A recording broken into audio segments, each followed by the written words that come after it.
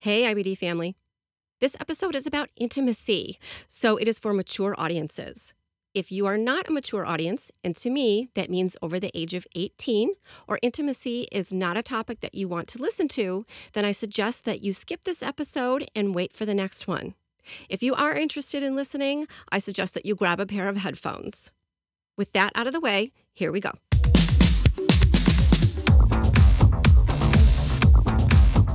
How can we in sips and gulps reconnect and rebuild pleasure in our lives, pleasure in our relationships, intimacy in our relationships? And then when you add the layer of illness onto it and of IBD onto it, it's like our energy is all so limited.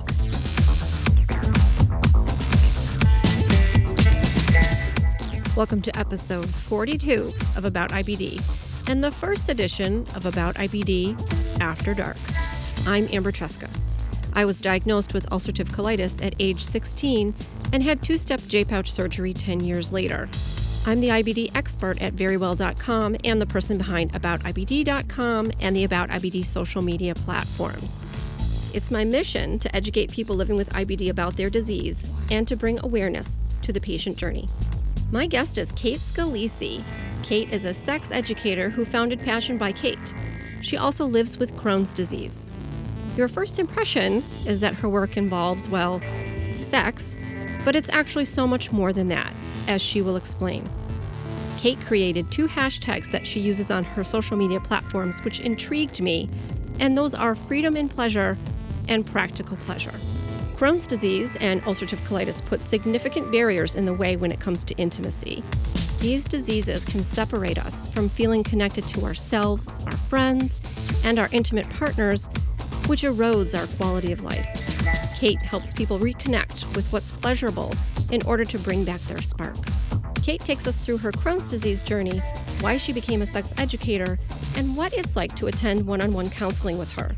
I ask her to dispel a myth about sex and to tell me why the usual advice of just have more sex isn't always the answer to solving problems with intimacy. Kate, I know you get this question all the time because you are, let me get this right. What's your title? I am a sex educator. Why would you pursue a career in sex ed? Aside from the obvious.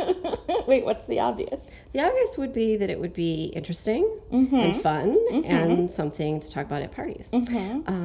But I imagine that it is challenging work. Yes. So what would draw you to the profession? So this was not the original plan by any means.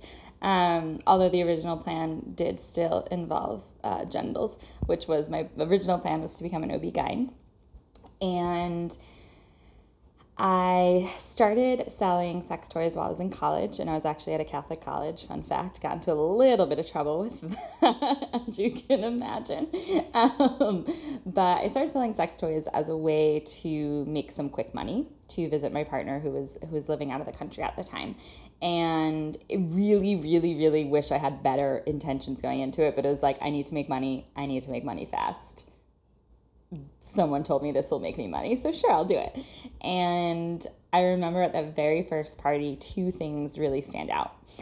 One was that I made back my investment plus made a profit in one night with a bunch of broke college students. And 2 was that people had so many questions that I could not answer, because the company that I was working with at the time, which is no longer around, was just a direct sales company. They gave you a lot of training on the products and how to sell. And they gave you like one book of like, here's everything you need to know about sex. And like, hell no, there's so many questions. And people were so eager to tell me their stories. And I was like, oh, there's something else here. And so that was 2009. And for a solid 2-3 years after, the plan was still medical school. I applied, I got in, decided not to go, in no small part because at that time in between college and going, I started working in healthcare and doing health psychology research with cancer patients. And what I really learned from that was just how awful healthcare providers have it. And I looked around and was like, this is just not the life I want for myself.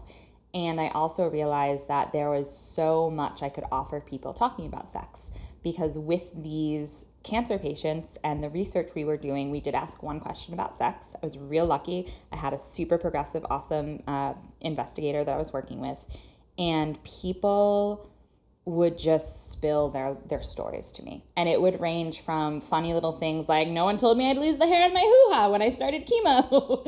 And like, why did no one tell me that? Like, it's fine, I just would have liked to know, to really deeply personal traumas that had never been addressed throughout the entirety of their care, related to their care, and just no one had addressed them. And so I started to realize, oh, there's something here.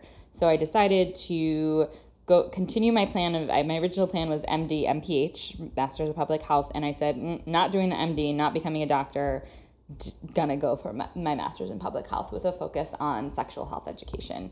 And it's kind of what brought me to this point today, and just really seeing that there's such a need for spaces to have these conversations, because it's just so shamed and taboo in our society. I feel like this was a calling for you, almost. Yeah. Like you found your calling. I just said yes to this real random, like, we were at my friend's birthday party. The guys were around the campfire drinking beer and talking sports, and the ladies were in the kitchen. I mean, like, so disgustingly heteronormative, in the kitchen, like, drinking wine. And my friend whose birthday it was, her cousin was like, oh, guess what? I just started selling sex toys, and the catalogs came out, and like that one moment really did change everything. And I was just like, yeah, sure, I'll do this. Why not? And then someone was like, oh, do you do like coaching and one-on-one work? And I was like, yeah, sure, why not? And just kind of kept saying yes as these opportunities arose, which is, I feel very blessed. And I had no clue what the I was doing, to be perfectly honest. So what is the educational part of your chosen career? However, I mean, part of it is a calling. Yes. Part of it is, I think, your personality and, you know, the way people open up to you. Thanks. But then there's that educational portion. So what is that part? In terms of my education? Yeah, in terms of your education. Yeah, and so in those very early years, I basically just became obsessed with learning everything I could about sex and sexuality and relationships, and was just a really voracious reader of both, you know, the literature that was available when you go into a bookstore and you get to that section, as well as scientific articles and whatnot, right? So my background educationally at that point was in neuroscience, so I knew how to read a good and assess a scientific article, and then through kind of continued that self-education for a while. Also started seeking out other opportunities, and then obviously the Masters of Public Health with that focus as well. And since then, just lots of professional development opportunities, interning with the amazing Center for Sexual Pleasure and Health up in Providence or Pawtucket, Rhode Island. They just moved. I think they moved to Providence. Getting to train and teach under just absolutely amazing sex educators, ones at Planned Parenthood, ones at the Institute for Sexuality Education and Enlightenment, you know, just so many professional opportunities. And that's something I continue to do ongoing, because there's always room to grow.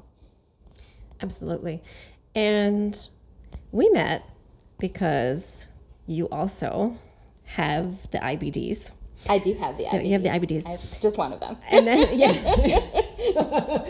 And then actually, I didn't know until just recently that you also have a form of arthritis that goes along with IBD. Yep. So could you take a couple of minutes and take me through that journey, which I've read about on your website, but can you just give me the high points? Yeah, I mean, I'm real shy in case that hasn't come out here.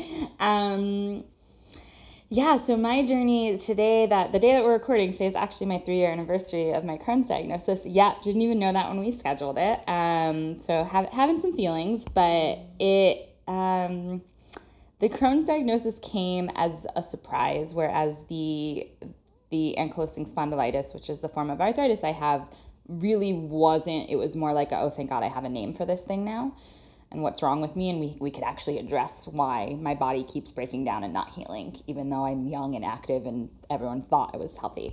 So the Crohn's was definitely a slow trickle that I do think probably started back in college for me, And I don't feel like my story is one where I went undiagnosed because doctors missed it. I think that the infection I got in college just changed my normal. So it never, in a way that I was just like, oh, well, this is fine. It's still within the bounds of what is considered healthy. It's just on that very upper level until it wasn't anymore. And until it was hard to eat, the symptoms were just too much to handle.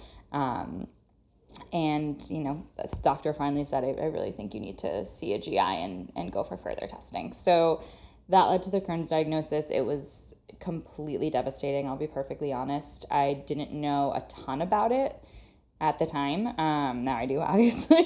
You learn real fast.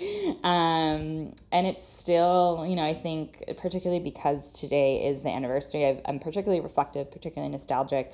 I really do feel like my life can kind of be cut into like BCAC, before Crohn's and after. And sometimes I think back to the things I did before Crohn's, which include grad school, that job working with cancer patients, college, etc. And it doesn't even almost feel like my life sometimes.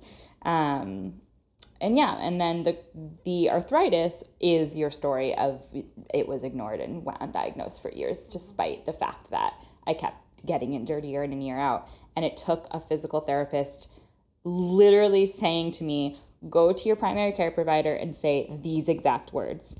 That'll get you the rheumatologist, referral. And then once I got that, go to your rheumatologist and say these exact words, because I had been working with him for over a year and it just wasn't getting better. And I would leave his office and my body would just right back to how it was when I went in. Not because he wasn't skilled, because I had underlying inflammation that was just not letting my body heal the way it needed to. Oh my gosh. What a story. I completely agree with you. There's always the before IBD and the after IBD. And whenever we talk with patients who have Crohn's disease or ulcerative colitis, intimacy is a big issue that doesn't get addressed a lot. Nope. And what do you feel are some of the bigger issues that, or the bigger barriers that people with IBD come up against? Yeah, and you said before, like, oh, this sounds like it was a calling for your work, and it's really wild when you can take the long view when you're in a mental health and emotional health space where you can look back and be like, whoa, things work out real weird. And I think back to being 22 and this little shithead research assistant working with cancer patients, the doctors yelling at me for asking their patients about sex, not all of them, but many of them, reaming me, like, what, how dare you? And being like, oh, this is something that doesn't get talked about. I'm going to talk about it. Did my master's thesis on sex in cancer patients. Spent all of grad school being told that's not a public health issue. Why does that matter? I don't understand. Yeah. So I'm like, you all can't see the face happening here, but Chuck, it's probably the same one you're making. And yeah, I spent the entirety of my grad school defending why this was a valid public health issue, and thankfully found one or a few mentors within Hopkins who were doing somewhat similar enough work that they were like, we support you, but that was it. And so it was just like such a natural progression to be like, oh, cool, I talked about sex, now I'm going to talk about poop, now I'm going to talk about sex when you poop and you don't want to. We're not talking when you want to. And, with the IBDs, oh my God, there's so many things.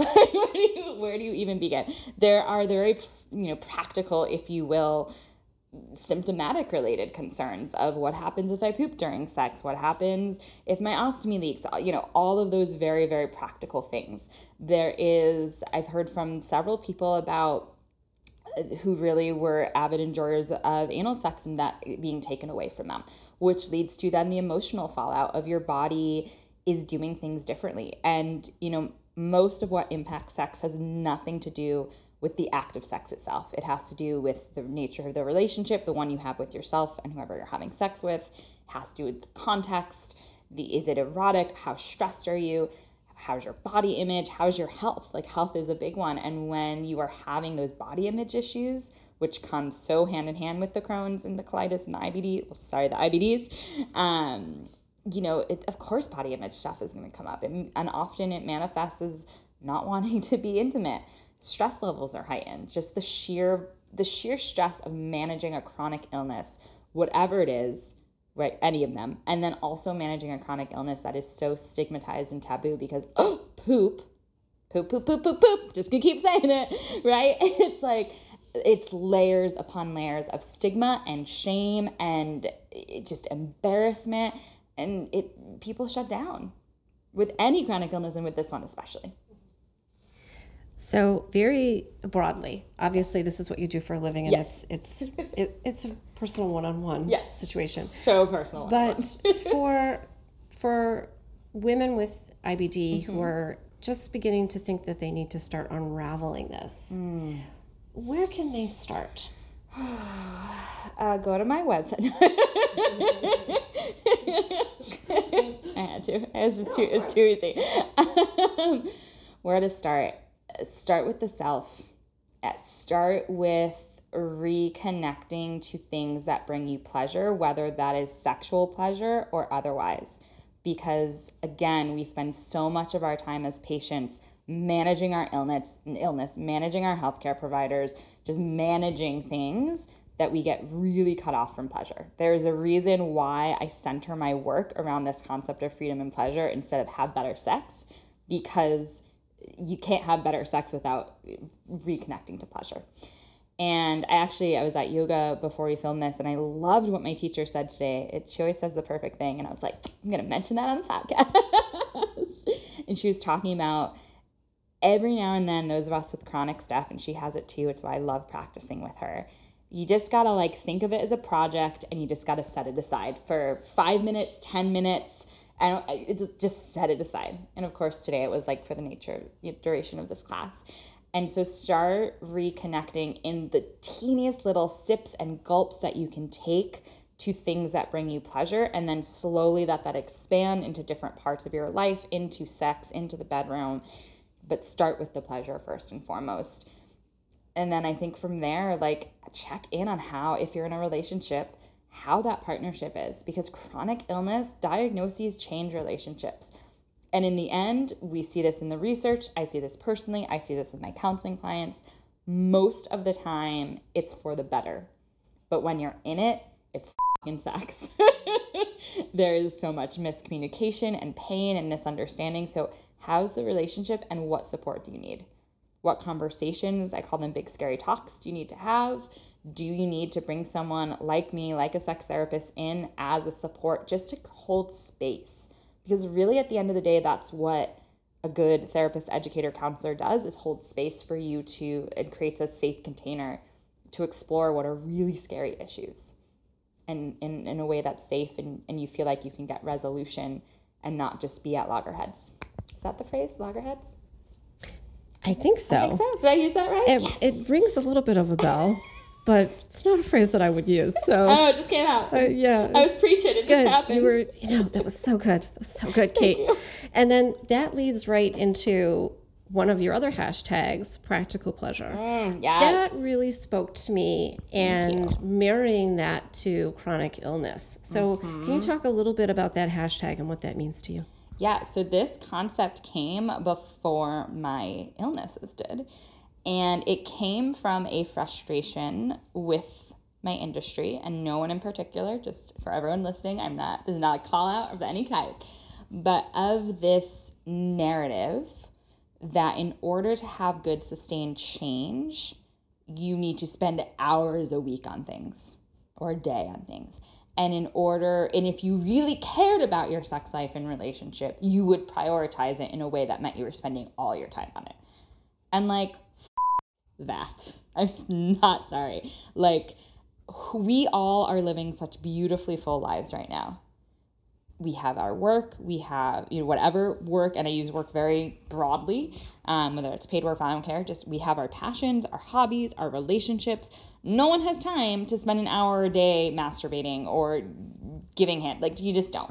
So out of that frustration came this idea of practical pleasure, of just how can we in sips and gulps reconnect and rebuild pleasure in our lives, pleasure in our relationships, intimacy in our relationships. And then when you add the layer of illness onto it and of IBD onto it, it's our energy is all so limited. And there's a lot of things that we can't do. Like sometimes I read these blogs and books and I'm like, who the can like crawl around and pretend you're animals on a bed? Like, I mean, it sounds fun, don't get me wrong, but like my body hasn't been able to do that in a long ass time. Like there are too many concerns. And so like what are little ways, you know, for me distilling that down, what's the thing you're working on there? With that, it's getting out of your comfort zone. It's having fun. It's being playful. You don't need to hurt yourself to do that. You can do that in other ways. You can, you know, I always say like, try new things together, whether that's a new bottle of wine, it could be real small like that, or it could be you take a day trip somewhere you've never been, right? It doesn't always have to be these huge things, because at the end of the day, what we do every day is what actually leads to sustained change.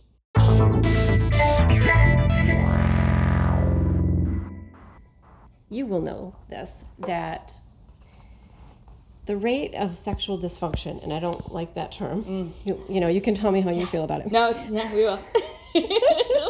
Let's do it. But the rate of sexual dysfunction in people with IBD is high. It's consistently always tracking that way. So I feel as though a lot of people with IBD or other chronic illnesses could really benefit from your services. Thank you. So, but you know, it's got to be right up there with like seeing a therapist for the first time or seeing a gastro for the first time. So can you take some of the mystery out of what this process is like and when you meet a client and what the steps might be there? First of all, I love this question so much. Thank you for asking it. Second of all, I want to just pop over to the dysfunction moment. And God, we just need to label everything, don't we?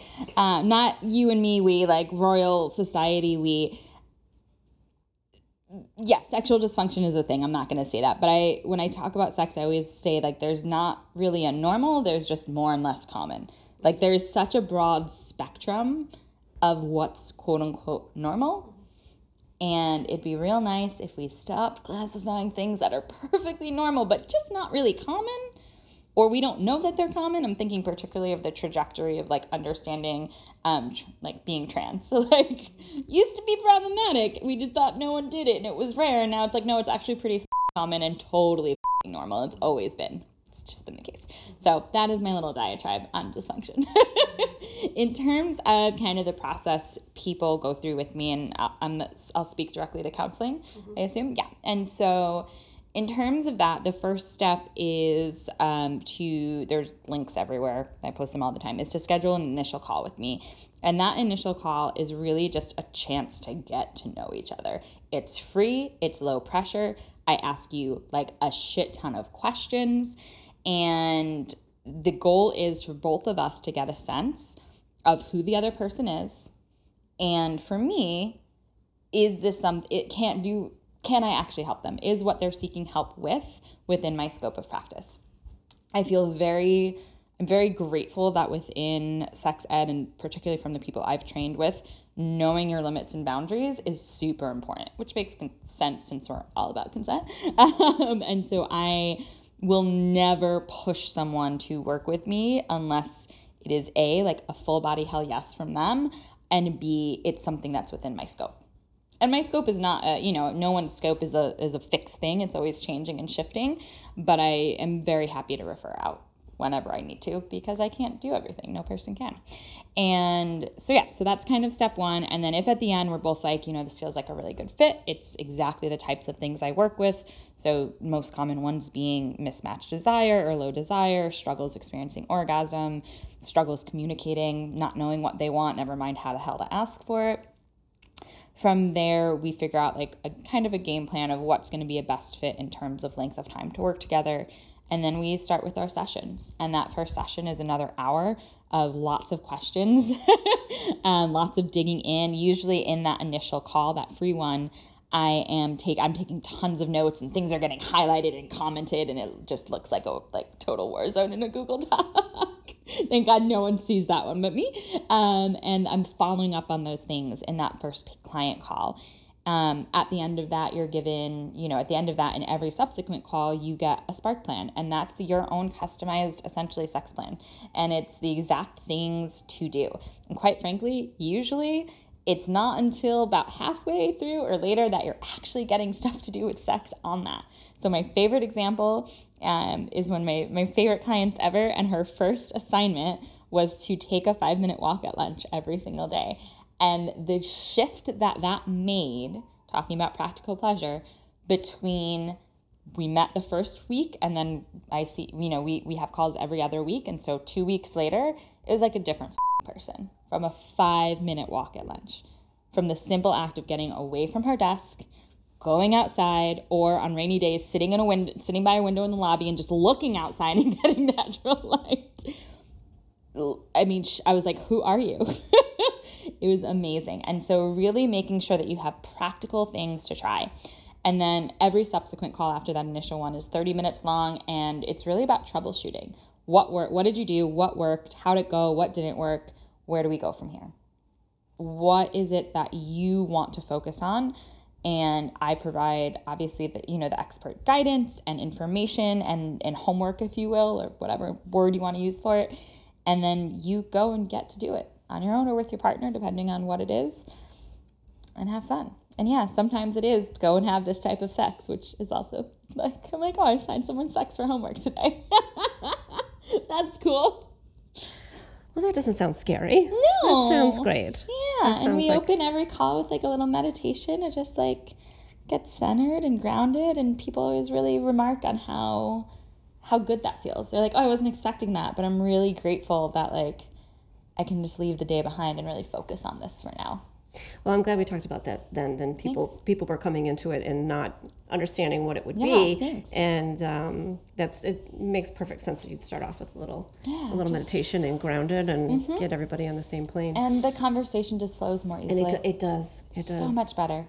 So I'm going to give you some time here, Kate. Okay. I'm going to ask you. You're going to have to pick one. I'm sure there's many, many, many.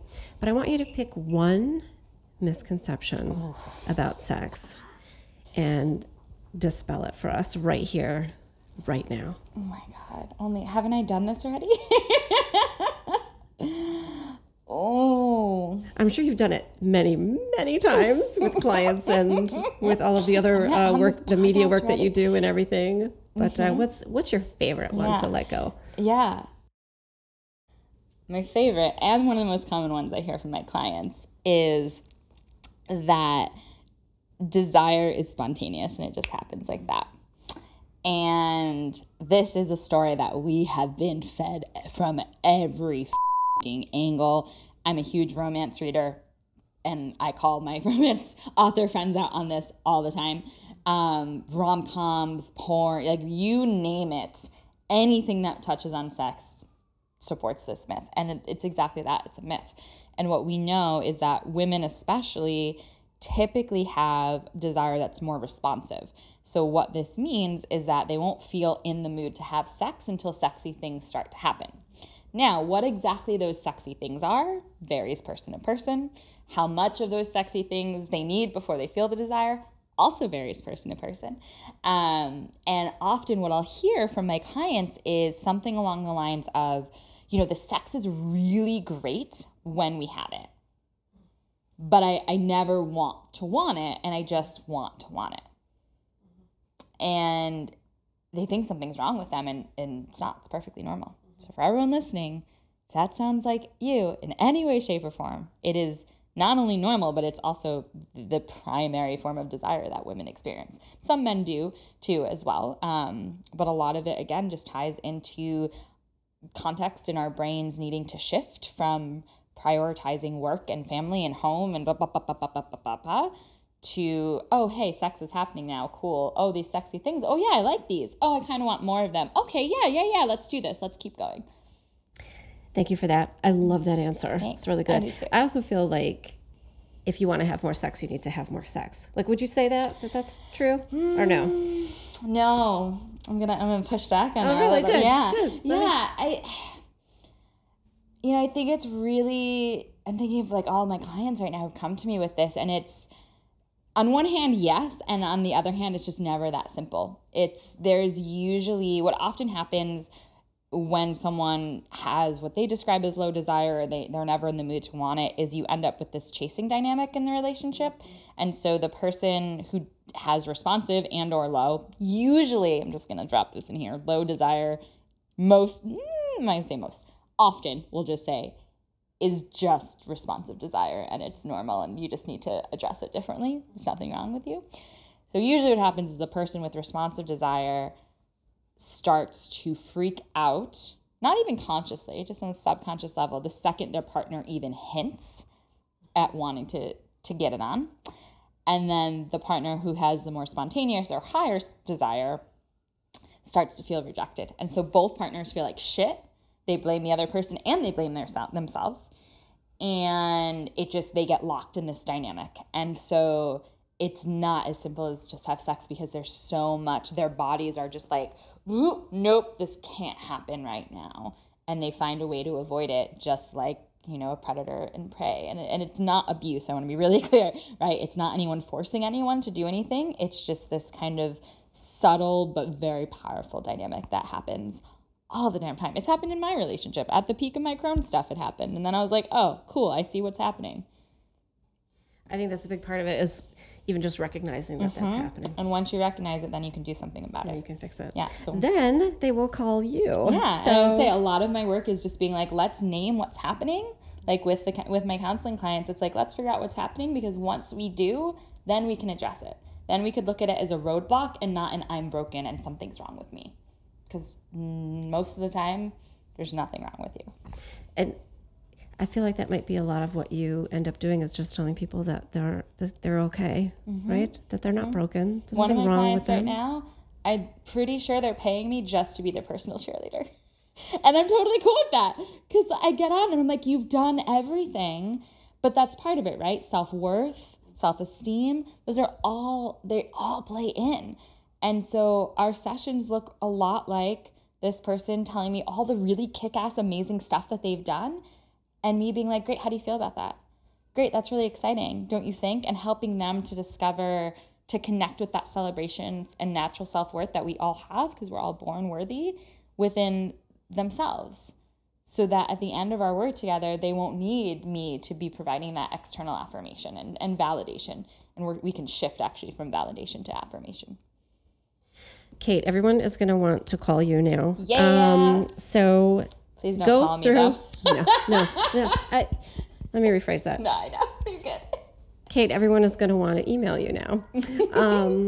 Where can people find you? What's your website? What's your social media? So that everybody, and you and I talked about this previously, about this idea that I lovingly follow you so that I know what's up with you all the time. But where can everyone else lovingly follow you? Yeah, so perks of spelling Kate a little differently, so I spell it Kait instead of the usual way, is that everything is the same exact name, which doesn't happen often anymore. So you can find me, everything is Passion by Kate. So whether that's passionbykate.com or at Passion by Kate on Instagram, Facebook, Twitter, YouTube, etc., or email-wise, passionbykate@gmail. So it's real simple. I made it for you.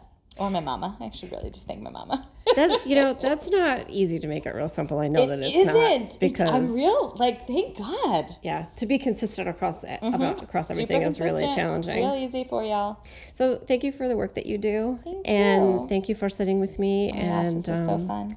This is the best. This is the most. Let's do it again soon. I think this is my very first episode of About IBD After Dark. So thank you for that. Yeah. All right.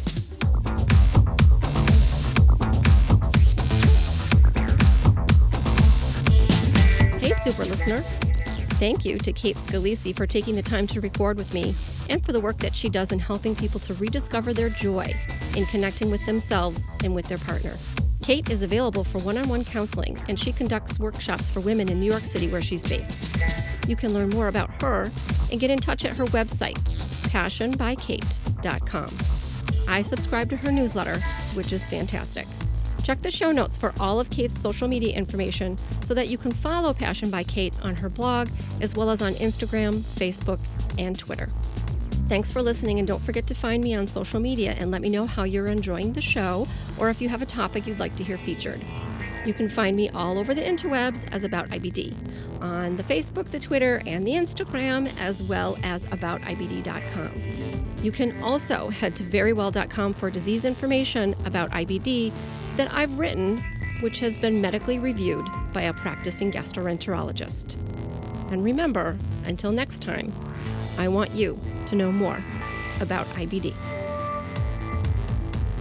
Coming up on the next episode of About IBD, the stress that was involved in worrying about when I was going to get the medication, how it was going to be paid, and who it was going to be paid to, it took a toll on my health.